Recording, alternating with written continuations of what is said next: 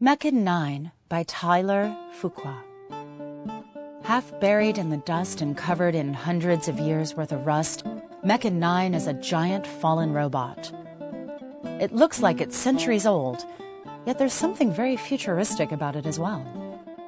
Sprawled out and damaged, the giant metal creature is covered in mysterious text and secret hatches.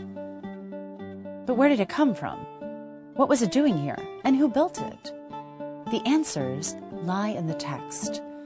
One must decipher it to reveal the answers to unlock the mystery. The body of the robot projects 5 feet above the playa and is over 20 feet long. Most of the robot remains buried in the ancient lake bed. Participants can climb on the giant steel body and limbs to explore it and read the cryptic text. The strange language will only be decipherable via special decoders that researchers around the robot will hand out. But the decoding of the text is just where the fun begins.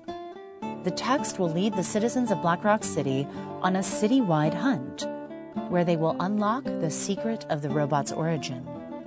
The quest to decipher the text will take participants to the far reaches of Black Rock City, from Center Camp to Deep Playa, from the airport to the gate. Signs written in this strange language will be found throughout the city. It is up to you to find them and reveal the story of what happened to this ancient but futuristic creature.